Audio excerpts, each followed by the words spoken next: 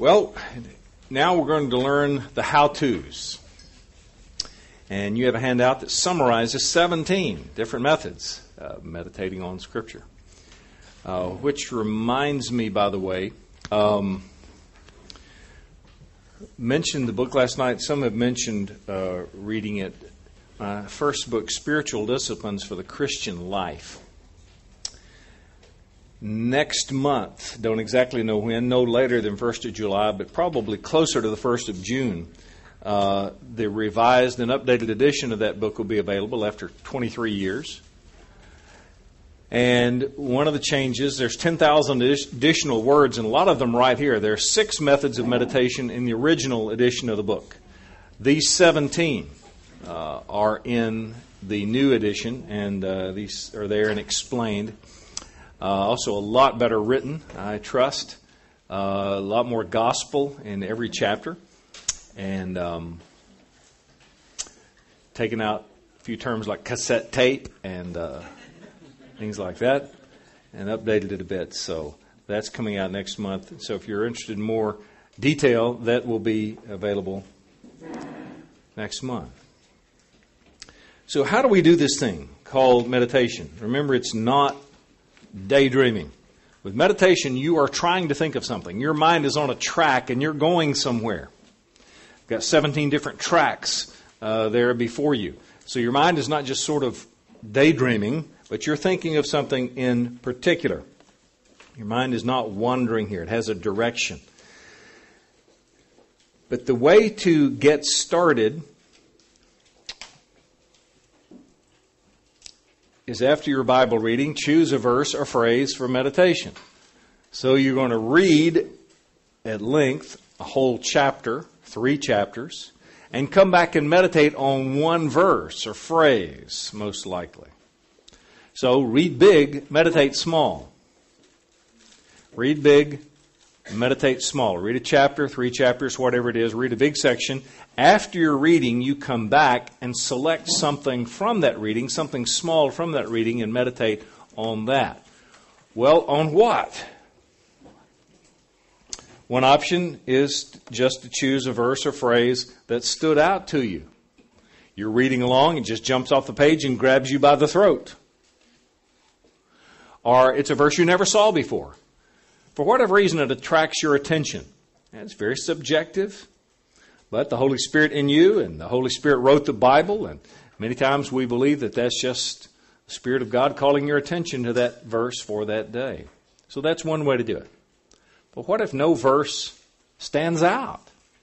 Then what? Then select a key verse from the passage. One of the big ideas. And this helps us stay with the main trunks and branches of Scripture, not the more obscure leaves. So you ask yourself, what are the big ideas here? What's one of the key verses, one of the main ideas? And this helps us focus on the major themes of Scripture. For we never think enough on the big ideas, the big themes of Scripture. We never think enough on the cross, for example. But if God calls your attention to one of these obscure leaves, well, the glory of God is in one of the obscure leaves of Scripture. But while all the Bible is equally inspired, it's not all equally important. Let me say that again. While all the Bible is equally inspired, it's not all equally important. For example, there's a verse in the law that says, if an unclean man spits on a clean man, the clean man becomes unclean. Well, if you're looking for a scripture memory verse for this week, there's one for you. That's as inspired as John 3:16, but it's not as important as John 3:16. There's a verse in the law that says, though he is bald, yet he is clean. Well, it's a verse that's become increasingly important to me over the years. But it's not as important as God made him who knew no sin to be sin, that we might become the righteousness of God in him. So while all the Bible is equally inspired, it's not all equally important. So if God calls your attention to one of the more obscure leaves of Scripture, then meditate on that. The glory of God is in it. But unless he does, stick with the main trunks, the main branches, the big ideas. So if you're Reading through John 3, nothing stands out. What are the big ideas? Well, John 3:3, unless a man is born again, he cannot see the kingdom of heaven. Or John 3:16. Or John 3:17. Or John 3:27, a man can receive nothing unless it's been given him from heaven. Verses like these are the big ideas in John chapter 3. So focus on the big ideas. But once you've chosen a passage, so again, read big, meditate small. That's the general rule every day. Read big, meditate small. Because reading the Bible at length is like going across a lake in a motorboat. You get the big picture. You got rocks on this side, you got trees on this side. The lake narrows a bit here in the middle. There's a beach at the far end. So you get the big picture when you read the Bible in big chunks, chapter by chapter. Meditation is like going across that same lake in a glass-bottomed boat. And you see depth, you see clarity, you see detail that you don't get in the motorboat view. But both are helpful. The motorboat view gives you the big picture. That's reading big chunks of the Bible. You get the overview of Scripture. That's important to get context. But if that's all you do, you'll never see detail, application. But if all you do is the glass bottom boat view, you just see these isolated verses and you don't see the big picture of Scripture. So having done that, if you've chosen something to meditate on, usually a verse or part of a verse, how do we do this? So here are a number of different methods. Number one, emphasize different words in the text. Just think of it as squeezing one word at a time. One word at a time. So that famous verse in John 11, Jesus says, I am the resurrection and the life. If you were to meditate on that verse using this method, you'd emphasize, I am the resurrection and the life, Jesus said. Jesus said that of himself. He made that claim. He is the resurrection and life. I am the resurrection and life. Right now. Not just in Bible times. Right now, he's the resurrection and life. I am the resurrection and life. The only one. I am the resurrection. And so you emphasize it one word at a time. And you'll get a different flavor, a little different perspective each time you do that. Well, anybody can do that. You don't need any seminary training to do that. Anybody can do that. Here's another. Rewrite it in your own words. Suppose you're going to send an email to somebody or a text message in which you are going to communicate the message of that verse you're meditating on, but you couldn't use the same words. How would you communicate the same message with different words? How would you be faithful to communicate the same message, but if you couldn't use the same words of that verse? How would you do it? Well, in thinking about what would I say, that's meditation. Here's another. Formulate a principle from the text. Formulate a principle from the text. What does it teach? I find the first one, squeezing one word at a time, I find that helpful if I'm sleepy, if I'm in a hurry. You know, come on, find something, get it, find something. Where is it? Find it. Well, that helps me to focus and slow down on one inspired word at a time. This one helps me if I have a big passage. If I'm meditating on a paragraph, let's say. So let's say it's the parable or the story of the prodigal son. Big section, whole story. What does it teach? Put that in one principle. Boil that down like you do a book sometimes. You say, what's the thesis statement of that book? So what's a thesis statement of this story? What's the principle? So, for example, what would be one with the story of the Good Samaritan? Huh? All right, that'd be one word, compassion. If you were to put that in a principle, how would you say it? Love your neighbor as yourself. Yeah, that'd be the perfect one because that's a biblical phrase there. Love your neighbor as you love yourself. How else might you say it? Anybody in need is your neighbor. Okay, anybody in need is your neighbor. Okay, that's the whole thing in one principle, one phrase. And the more memorable you can make that, the better. That's where the fun kind of comes into it. So, Martin Luther King's famous speech, I have a dream. Whole thing, pretty much in one sentence. Very memorable.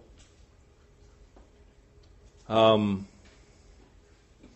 most famous sermon in American history is considered to be Jonathan Edwards' Sinners in the Hands of an Angry God. Anybody want to guess on what is sometimes considered the second most famous sermon in American history? Preached by a pastor in Memphis in the mid-20th century. Payday Someday by Dr. R.G. Lee, Bellevue Baptist Church. He took about 2.5 chapters, a story of Ahab and Jezebel stealing Naboth's vineyard, and he wove through that this theme, there'd be a payday someday. At first they took it, looked like they're successful, they got away with stealing Naboth's vineyard, they've come out on top, but there'll be a payday someday. And it goes all the way through the story to the end where it lasts just like they prophesied. Jezebel's corpse is eaten by dogs and so forth. There'll be a payday someday. And he says, my friend, there'll be a payday someday for you as well. Someday you will stand before the judgment of God and so forth. And this whole story is woven through this memorable phrase, there'll be a payday someday. There'll be a payday someday. So in the same way, you have this passage, boil it down into a principle, and then if you can make it memorable like that, it's a lot easier to meditate on and, of course, to remember. And that's what we want to do. 4, think of an illustration of the text. What pictures it? What explains it? So you're answering the question, that is like, and maybe it's an anecdote, maybe it's an event in the news or in history, maybe there's some quotation, some song, something that throws light on the text, that answers, that fills it out, completes the line. Well, that's like Jesus did this. In Luke 13, verses 18 to 21, he said, what is the kingdom of God like? And to what shall I compare it? It's like a grain of mustard seed. See the illustration there? It's like a grain of mustard seed that a man took, sowed in his garden, and it grew and became a tree, and the birds of the air made nests in his branches. And again he said, to what shall I compare the kingdom of God? It's like leaven that a woman took and hid in 3 measures of flour until it was all leavened. Well, evidently, sometime prior to this episode, he'd meditated on that. He had said to himself, I want to teach people what the kingdom of God is. I need an analogy. What is the kingdom of God like?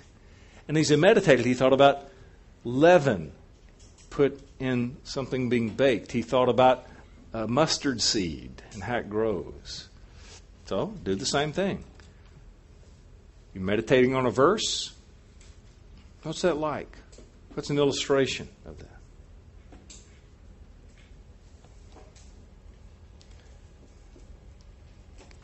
Fifth, look for applications of the text. If you'll say to yourself, I will not close my Bible till I know at least one thing God would have me do with this verse, you'd meditate. It's just something to start, something to stop, something to pray about, something to believe, something to tell someone. What does God want you to do? We're to be doers of the Word.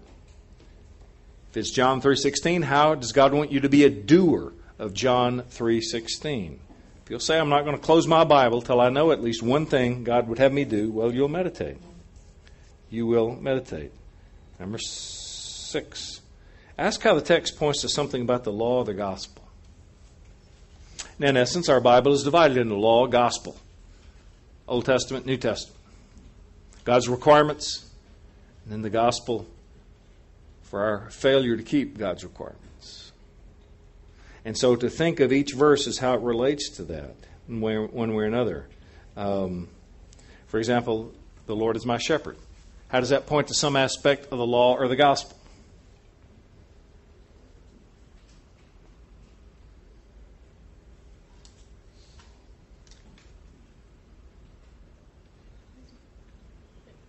God's willing to take care of us even though we didn't keep the law.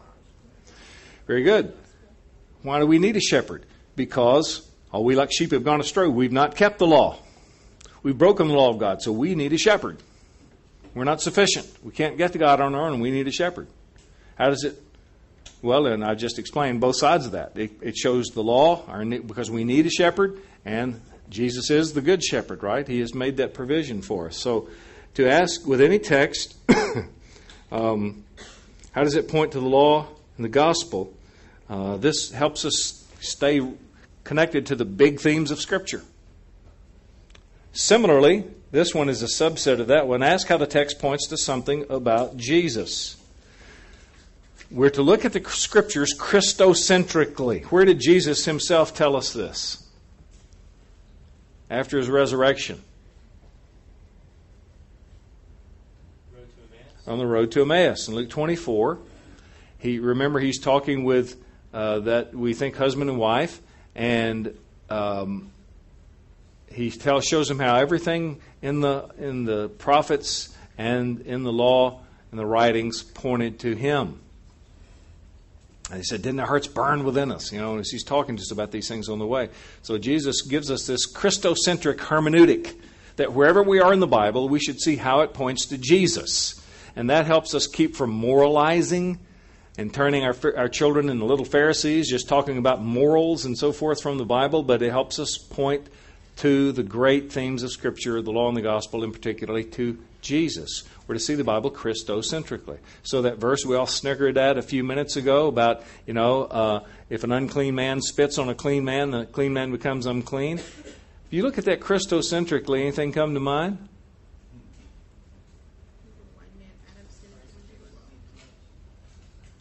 I heard several. I'm not sure I heard what I was looking for. Christ became unclean for us. How? Taking our sin on the cross. And how was that seen at the cross? Jesus was spat on, right? By unclean men. And what happened when these unclean men spat on the clean man? He became unclean, right? He took our sins upon himself. Does that transform that verse or not? We all laughed about that verse earlier. When you see it Christocentrically, suddenly that is a very meaningful verse, isn't it? So wherever you are in the Bible, it's always valid to say, how does this point to Jesus? Something that Jesus fulfilled, something he was the great example of. How does this point in some way to Jesus? So this helps keep us from coming to David and Goliath and saying it teaches us about killing the giants in our lives. This keeps us from moralizing and just seeing the Bible as a book of principles and so forth. We see how it points to Christ. I love the little book for preschoolers called the Jesus Storybook Bible by Lloyd Jones. What's her name? Sally. No relation to Dr. Lloyd Jones. Sally Lloyd Jones, the Jesus Storybook Bible. I love the subtitle, Every Story Whispers His Name. And she takes these narratives from the Old Testament and shows how they all point to Jesus. It's always a healthy thing to do. Eighth, ask what question is answered. What problem is solved by the text? I call this one the Jeopardy method. The Jeopardy game show? It's been around since I was a kid. And it works by they give you these different categories. And you say, well, Alex, I'll take state nicknames for 100. And it comes up and you are given the answer. And your job is to supply the question for which that is the answer. So say, Alex, I'll take state nicknames for 100. Poof, the Bluegrass State. What is Kentucky? If you just said Kentucky, what would Alex say? Yeah, or question, form of a question. That's the answer. Bluegrass State, that's the answer. So what's the question? What is Kentucky? All right, poof. Comes up. Here's your verse. Jesus wept. All right, don't tell me what's the shortest verse in the Bible. All right? So that's the answer to some question. That is the solution to some problem. What's the question? What's the problem? How did Jesus feel about Lazarus' death? All right, how did Jesus feel about Lazarus' death? We can extrapolate from that. What else? Does Jesus have emotions? Yeah, does Jesus have emotions? Is it ever okay for a man to cry? Well, Jesus wept. Was Jesus fully human? Well, Jesus wept. And that doesn't tell us everything we want to know about that, but it tells us something, doesn't it? So this one is actually kind of fun. It's a reverse engineering. You look at the verse, and there's your verse. I'm going to meditate on that verse. Aha, that verse answers some question. What's the question? That verse is the solution to some problem. What is the solution? So let me just find one at random here, just to see how it works.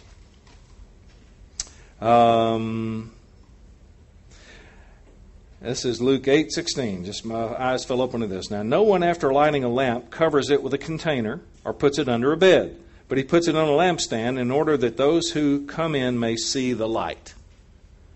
What problem does that solve? What question does that answer? Christian being embarrassed about their faith. Yeah, should a Christian be embarrassed about his or her faith? Well, no one after lighting a lamp covers it, and so forth. We want people to see the light. All right. It's not the only way we might come to that, but that's a very good one.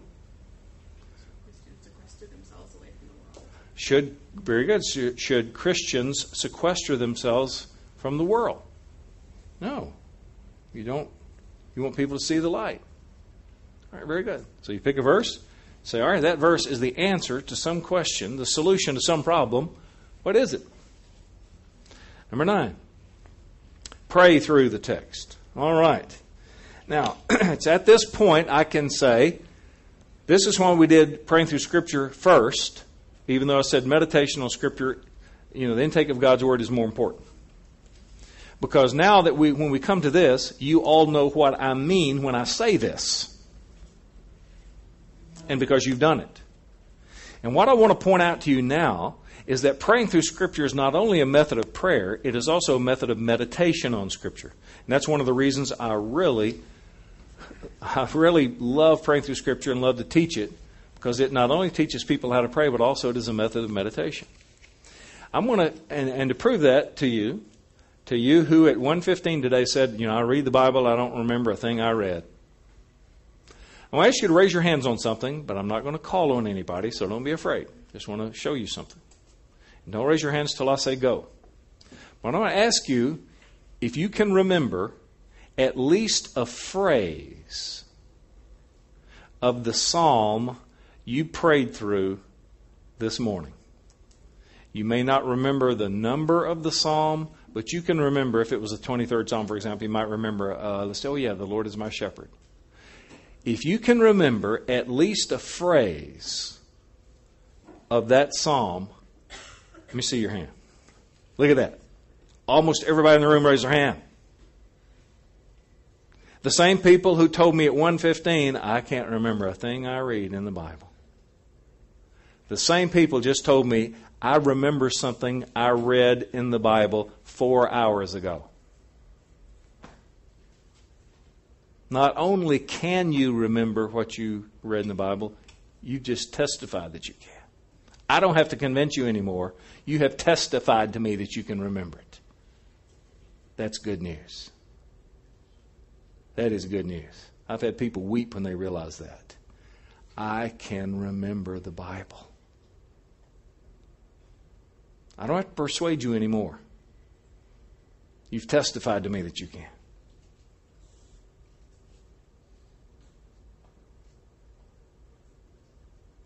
I guess it was, 10:55, 2:55, so 4 hours ago. And how long did you spend? I know you didn't spend more than 10 minutes. And my guess is that verse you raised your hand on, you didn't spend all 10 minutes on that one verse, did you? That might have been just a minute. But if you just spent 1 minute on that, that's 30 times longer than you normally would have looked at that verse. If it was just 30 seconds, and who doesn't have 30 seconds for the Word of God? Just 30 seconds, that's 15 times longer than you normally would have looked at that verse if you just looked at it in 2 seconds and went to the next verse. So you see, with very little time, very little effort, you can remember the Bible. And like I said, it was 4 hours ago. And you actually enjoyed it, right? And you didn't know you were going to have a pop quiz. And you're sleepy. And you can still remember it. Praise God for that. Enjoy that. Be gratified by that. You can remember the Bible, though you did it briefly and without much effort, and you enjoyed it. You can do this. Remember, if anything God expects of all of His children, it's got to be fundamentally simple, right? It's got to be doable by you. You just demonstrated how easy it is. It's just that we don't meditate on Scriptures. Not that you can't. You've shown me now that you can. We just don't. I'm not saying happy faces. But you should be happy. You can remember the Bible. This is good. This is good. In fact, just to reiterate the point, I want to take some volunteers now. Just the phrase you remember, just call it out. You don't have to tell me the psalm. You don't have to tell me anything else. Just call out the phrase that you remember. Somebody. I laid me down and slept. I lay me down and slept. I Awake. awake for the Lord sustained me. Did you try to memorize that? Well, you did. I couldn't even remember it after you said it. Like that. You did. Someone else. Create in me a clean heart and renew a right spirit within me. Okay, Psalm 139. Thank you. Bow down No, before the 51. Lord and hear, for I am poor and needy. All right. I'm poor and needy. Someone else.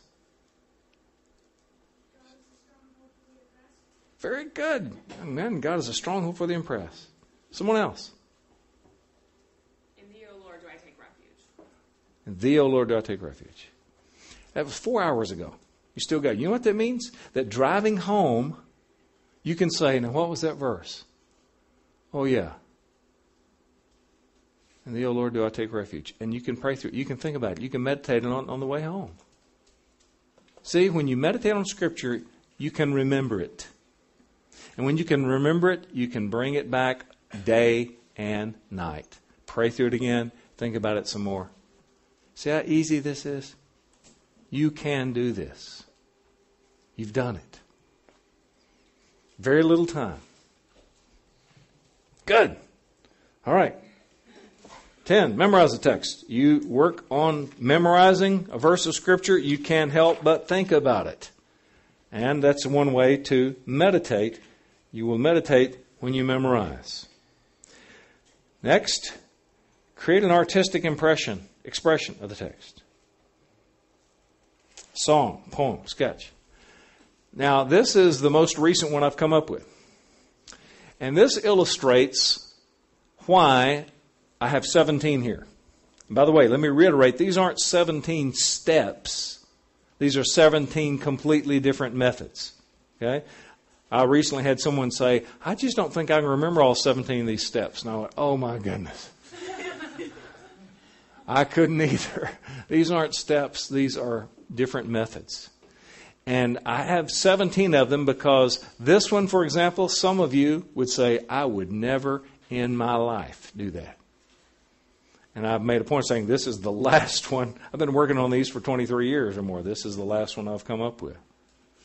But some of you might be vibrating with excitement to think, I'm an inveterate doodler. I can doodle, and that's meditating on Scripture? Yeah. I like to write music. I can write music, and that's meditating on Scripture? Yeah. I write poetry. I can meditate on Scripture about that? Yeah. Because in all those cases, you're just soaking in that text. And the reason why I have 17 is some of you would say, I would never do that. And some of you are saying, this is the greatest thing I've heard. And on the next one, it might be just vice versa. I use all of these some of the time. I don't use any of them all of the time.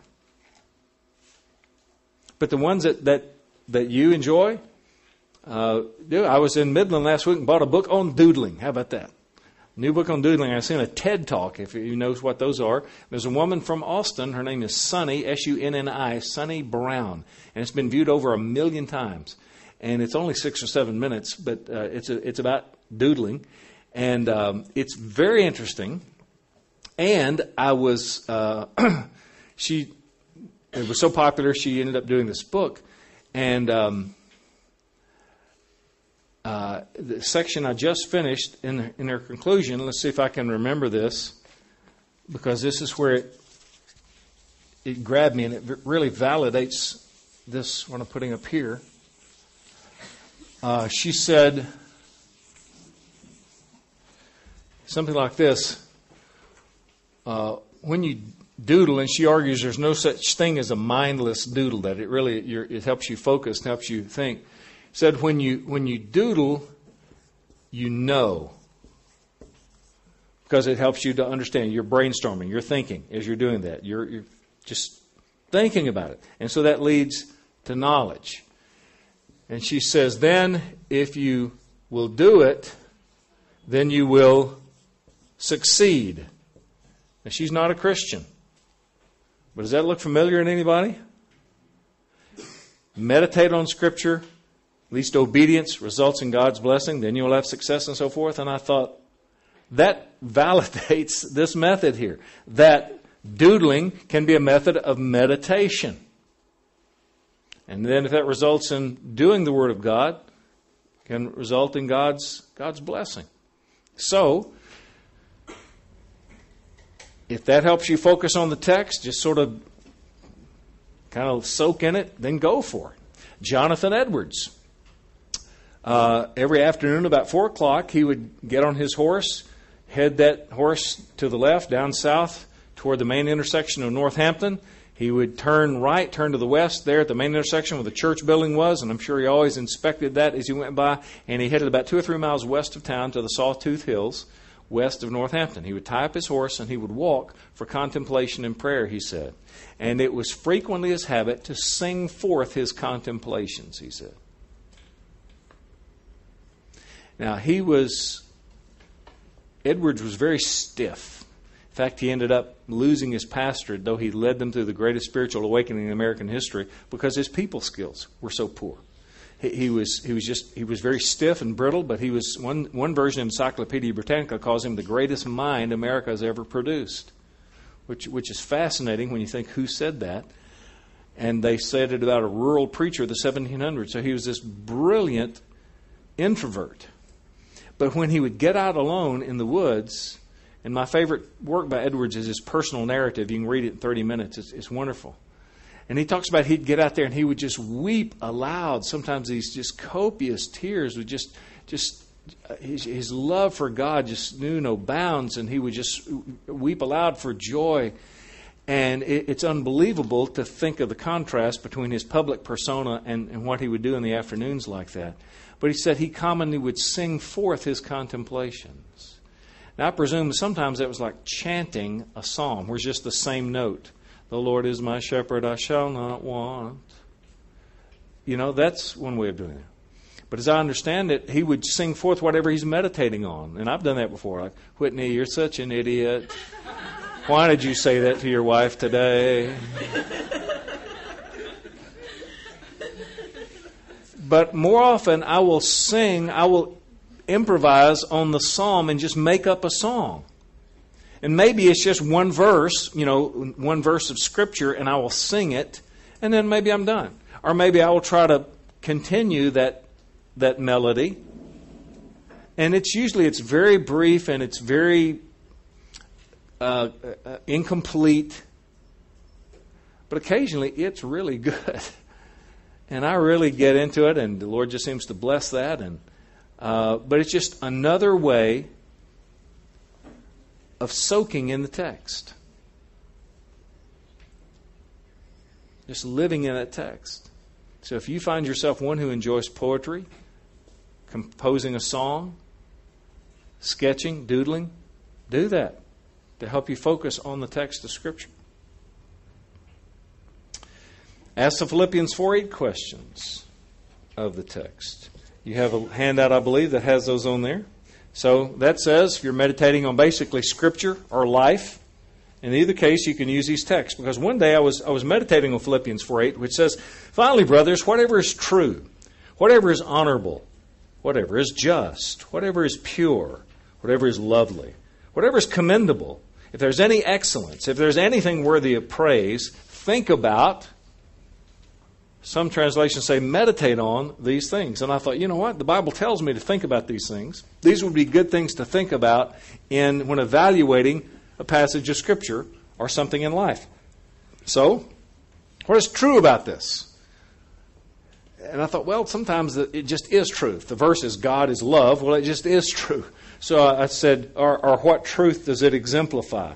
And I went through and came up with these questions, all based on that verse.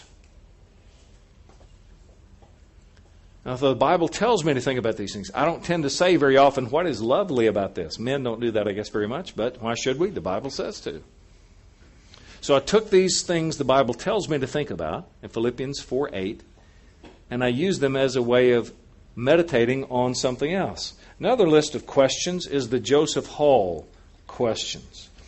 Joseph Hall lived in the latter part of the 1500s, the early part of the 1600s, and in 1606 he wrote a book that was perhaps the best-selling book of his day. I mean, it sold in his day like the Harry Potter books sell today, called The Art of Divine Meditation.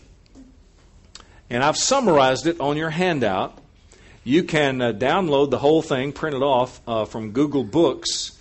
If you'll enter The Art of Divine Meditation, Joseph Hall, because there's another Puritan book by the same title.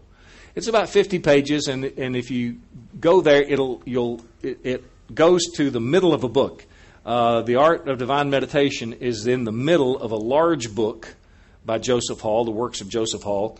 And so this will take you right to where that particular section starts. And if you print off about 25 openings, 50 pages, but 25 sheets of paper, you'll get the whole thing. But frankly, it'd be a lot easier with this because I have modernized a lot of his questions and summarized. And this had an unbelievable impact in its day. Every minister read this book. It's reflected in so many different places. And although I am emphasizing right now using it to meditate on Scripture, let me just say, is there anybody here ever have to write term papers? Anybody here ever have to make presentations at work or somewhere else? This is an information generating machine. This is one of the two things that I do if I'm going to write something or going to preach. Well, the first two things I do, because this will give you far more information than you could ever use or need. These guided questions. But I'm suggesting use them in your devotional life, maybe like one per day. If you're taking notes there, it's very important to write this by the first one. That this first question is by far the hardest, but it is the most important.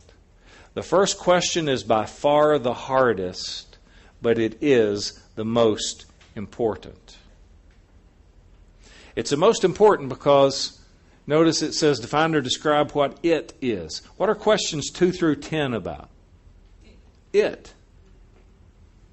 Yeah. Well, if you don't know what it is from question 1, you can't answer 2 through 10, which are about it.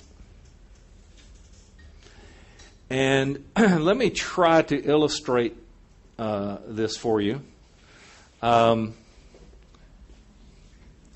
this first one is the most difficult. But this, I'm telling you, this is worth your learning because of the applications it has to so many different areas of life. So you find the verse you're going to meditate on. So nothing up my sleeve here. Let me just find a verse at random.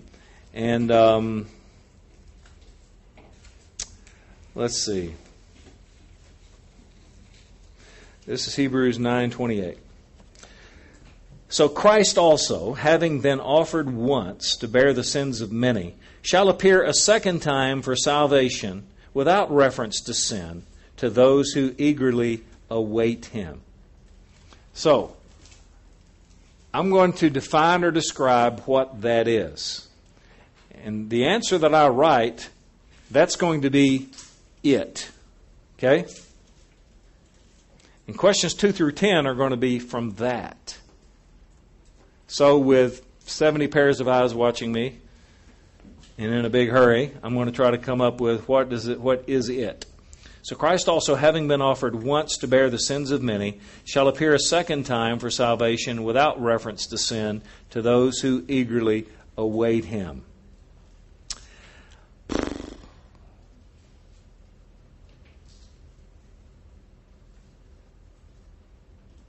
All right.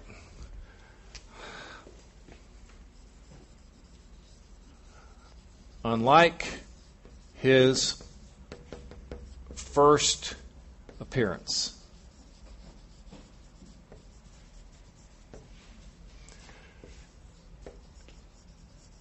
Jesus' second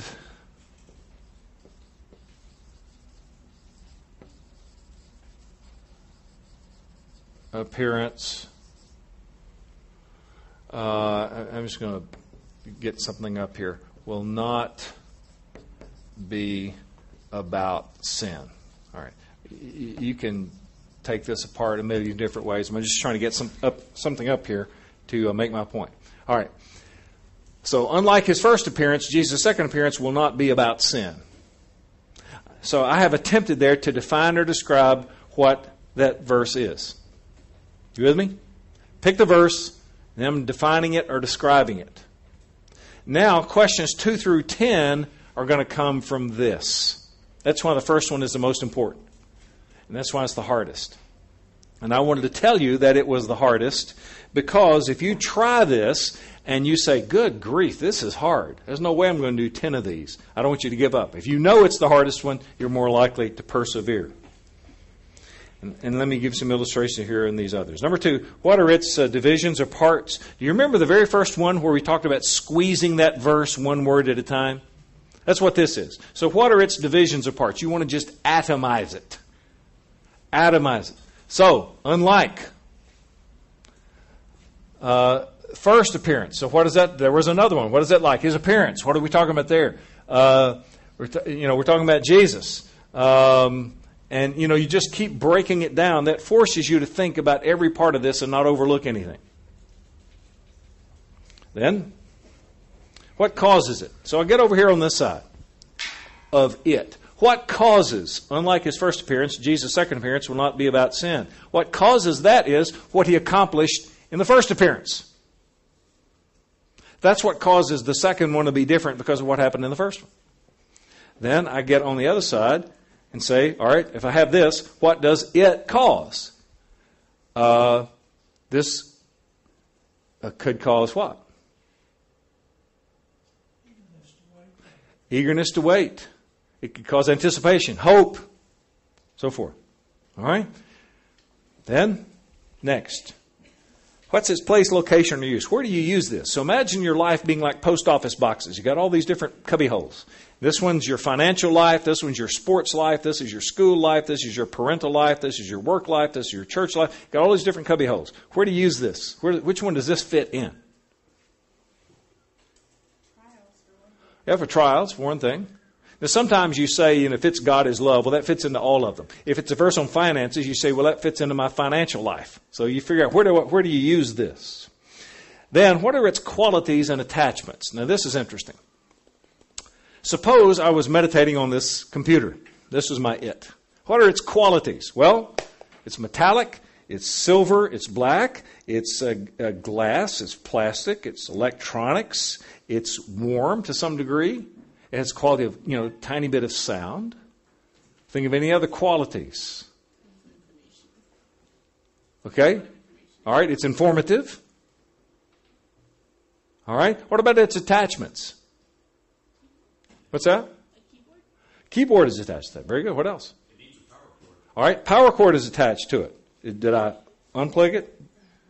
No, it still is. Okay, I thought you were kind of giving me a message there when I stepped on the power cord a minute ago. Okay? It's attached to a power cord, which is attached to the power company and so forth. And the electricity is in there. What else? What's that? The internet. Of course, from there, you're talking about all this. So you see, this one thing leads to another. It just provides more information you could ever use. Is it suspended midair? No, it's attached to the table. It just forces you to think about things you never would. Okay, so what are the qualities and attachments of this? Well, good grief, we could go on forever and ever, for the love of God that, is behind all this, the judgment of God, the thing about sin, that His willingness to come, His condescension, that He would come the first time, and, what it's going to be like when He comes the second time, and what's attached to this. Well, eternity is attached to this, the judgment's attached to this, heaven and hell are attached to this. You see how this just begins to... All this information just rolls out of this, and you might say a lot of this, well, I'd never put that in my paper. I'd never put that in my Sunday school lesson. But you come up with all this information, you find some zingers that can change everything. Just because you're just generating so much information. What's contrary, contradictory, or different to it? Sometimes we understand what something is by what it's not. So what is contrary, contradictory, or different to this? Well, one thing is the second coming would be about sin. Maybe He didn't do it right the first time. He's got to, die for some more sins this time, or get it right. Well, that's contrary, contradictory, or different to this, and we could give others. When today have you heard what something is by understanding what it's not? What's that? Meditation. Your very first slide. Remember, worldly meditation, Christian meditation. And I said, now meditation is not emptying your mind. That's not it. That's what we're doing here. What is contrary, contradictory, or different to this? But sometimes we learn by analogy, don't we? What compares to it? So can you think of anything that compares to this? Anything that's like this? Well, ultimately you might say, well, no. But if it's God as Father, is there anything that compares to that? Well, yes, a good, loving, earthly Father compares. Now, much less, of course, but there are similarities. So you look for illustrations. Remember, we saw that earlier. What's this like? What compares to this? Then, what are its titles or names? Well, you might say, biblically, this is eschatology here. This is the second coming. And then you might say, what does the Bible have to say about it? Well, by the time you go through that, you have an enormous amount of information. You might say, well, good grief, I'd never have time to do that in my devotional time. Maybe you do one question a day. You look at the same passage for a week or more. Now, we've just seen the Philippians 4:8 questions, the Joseph Hall questions. I want to contend there is a great benefit in coming to your devotional time with a list of prepared questions. You might have your own list of questions. The journalist's questions, the who, what, why, when, where, and where questions. Or some other list of questions. You've got them in a Word document. And so you're going to meditate on Scripture. You open that document, you lift those questions out and drop them into your journal. And you answer those questions. You've got them written in the back of your Bible somewhere. The benefit of answering questions is this. It's a lot easier to answer questions than it is to generate information off the top of your head. For instance, what if I said, now, we'll be finished soon, but before anybody can leave, I want you to turn over to the back of one of those handouts, and I want you to write a one-page essay about the chair you're sitting in. Go. That is the dumbest thing I ever heard in my life. Sounds like some professor gives some irrelevant assignment like that. But what if I said, before anybody can leave, turn it over, I want you to write a one-page essay about the chair you're sitting in, but I want you to tell me, is it comfortable? How could it be improved? It costs this much money. Is that a good value? Why or why not? Do you have any special memories associated with that chair? Well, you're laughing, but you might say, I learned how to pray sitting in this chair. That is a very different essay now, isn't it? Now you've got a story to write.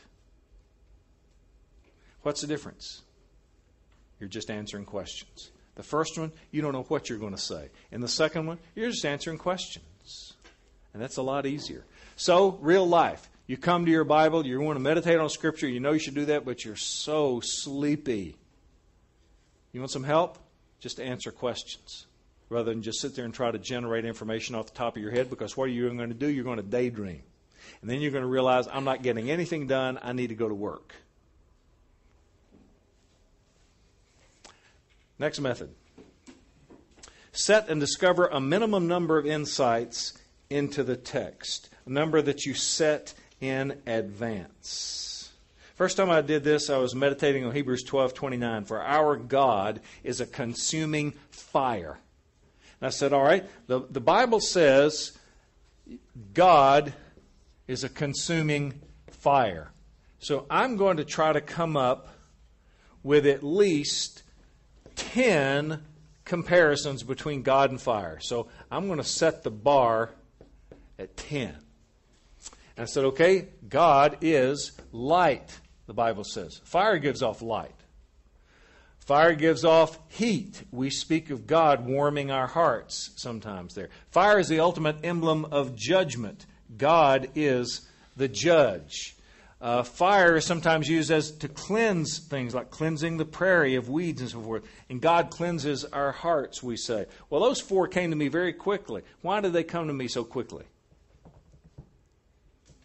Huh? Yeah, I already knew them. Have I learned anything yet? Have I grown yet? What does my flesh want to do? Huh? Quit. Smug with the accomplishment, I've come up with 4 comparisons between God and fire. Aren't I godly? Aren't I smart? But I've set the bar at 10, which forces me to put my head in the text and keep looking. By the way, I was doing this somewhere in not long before the end of the conference, and I still have it. A kid sent me a sheet of paper, front and back, single space comparisons between God and fire. I don't want to just rehearse what I already know. This forces me to keep looking into the text. I've had at least 4 colleagues that I teach with confirm the story I'm about to tell you. It's one of my favorites. There is a legendary assignment that the late Dr. Howard Hendricks used to give at Dallas Theological Seminary in a course on Bible study methods. And he would assign his students Acts 1:8. You shall receive power when the Holy Spirit has come upon you, and you shall be my witnesses, both in Jerusalem, Judea, Samaria, and the uttermost parts of the earth. Now, class, he would say, I want you to come back tomorrow with at least 25 observations on this text. And by the way, in all my 50-plus years of teaching at Dallas Theological Seminary, I've never had one student who couldn't come back with at least 25 observations on that text. So what are you going to do? You're going to get 25 observations, right? So they come back the next day. Did you get yours? Yeah, man, it took me 3 hours, but I got them. Did you get them, class? Yes, Prof, we got them. All right, good. Your assignment for the next class is to come back with 25 more observations on this text. Oh, and by the way, in all my 50-plus years of teaching at Dallas Theological Seminary, I've never had one student who couldn't come back with 25 more. So what are you going to do? You're going to get 25 more if it kills you, right? You don't want him to come back next year saying, in all my 50-plus years of teaching at Dallas Theological Seminary, I've never had one student, except Bob Welch, who couldn't come back with at least 50 observations on this text. So they come dragging in, did you get yours? Yeah, man, I was up all night, but I got them. Did you get them, class? Yes, Prof, we got them. All right. Your assignment for the next class is to come back with, and they're holding their collective breath, as many as you can. Oh, good. They're thinking, I might come back with 51. Oh, by the way, the all-time record is over 600. See you tomorrow.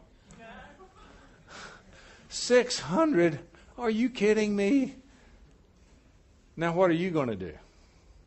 You may not come back with 600, but just knowing that some smart aleck did, you're not going to come back with 51, right? Just knowing that somebody has seen 550 more things in that text than you've seen convinces you there must be more there than you have seen, right? So what do? You keep looking. Folks, an infinite mind has inspired every verse of your Bible, and there is always more there to see than you have yet seen. Observations, applications, but there is always more no matter how familiar you are with that text. There will be things that you have known all your life in the Bible, but you'll see brand new things when you get married. There will be things that you have always seen there that once you have children, you will see you didn't see before. All your life there will be things in familiar texts that you have never seen, but you have to look. Then find a link or common thread between all the chapters or paragraphs that you've read. If you read one chapter, it has, say, 3 paragraphs. Is there a common thread or link between those 3? Easiest one in the Bible is Luke 15. There's a lost sheep, there's a lost coin, there's a lost son. But let's say you've read in more than one place. When I'm reading through the Bible in the first part of the year, I like to read in multiple starting points. I know people that tried to read through the Bible, they get into Genesis, that's fine. They get in the second half of Exodus, and then Leviticus, and they just can't keep up the momentum. But I find if I read more than one place, that helps me keep the momentum. So, 1st of January, I'll read a little in Genesis, and a little in Joshua, a little in Job, a little Isaiah, a little in Matthew. If that's too many, then every other one, the green ones, read in those. And if you read approximately equal portions, you'll finish them all about the same time. Well, suppose you do that. You read in Genesis 22 today about Abraham offering up Isaac. And then you're in Judges by now where Samson kills the lion with his bare hands. And then in the Psalms, you're in Psalm 51. And you get over in Isaiah and you're in Sennacherib's invasion where the Assyrian king comes down. They had hopelessly outnumbered Israel. But the angel of the Lord came down one night and killed 185,000 of them. And the next day, a few survivors woke up and went home. And then you're in Matthew where Jesus heals blind Bartimaeus. And your assignment, should you decide to accept it, is to find a common thread or link between all 5 of those chapters. You might be the first person in the world who tried to do that. Well, in essence, what you want to do is put a filter up there to filter out everything but what you're looking for. And I would suggest first the filter of Christ. How can you see Jesus in all those passages? Can you see Jesus and Abraham offering up Isaac? Oh, that's an easy one, right? Father offering up the son, the substitute for Isaac. How about Samson killing the lion with his bare hands? Well, Peter said that Peter compared Satan to what?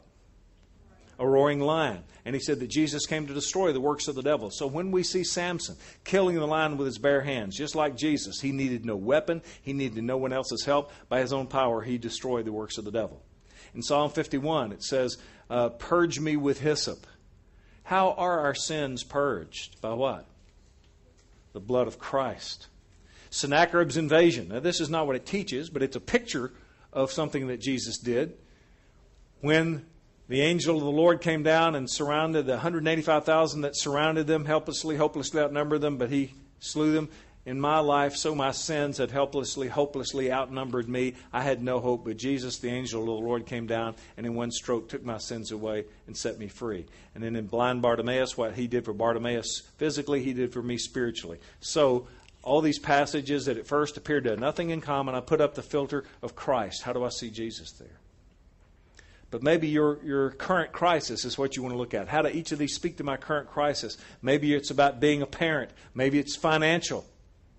And you want to scour these texts. Is there anything here? Anything here? How about Abraham offering up Isaac? Anything you can see there about being a parent? Oh, yeah. How about Samson killing the lion with his bare hands? Well, maybe you don't want to go there. Some of you got it. Psalm 51. Parents ever need to confess sins to their kids? Yeah. And maybe in those 5, only 2 or 3 seems to speak to your situation. But what are you doing even in those other 3? You're scouring the Scriptures. Is there anything here? Anything here that speaks to my situation? You're meditating. Then ask how the text does speak to your current issue, your current situation. And then meditation mapping. One of the 5 most influential books of my life. I don't have time to talk about it. This would be another 2 or 3 hours just in and of itself. I will put the reference there at the bottom, Tony Buzan's book. And you take his idea of how to put your thoughts down on the text. It's a more visual way of putting them down.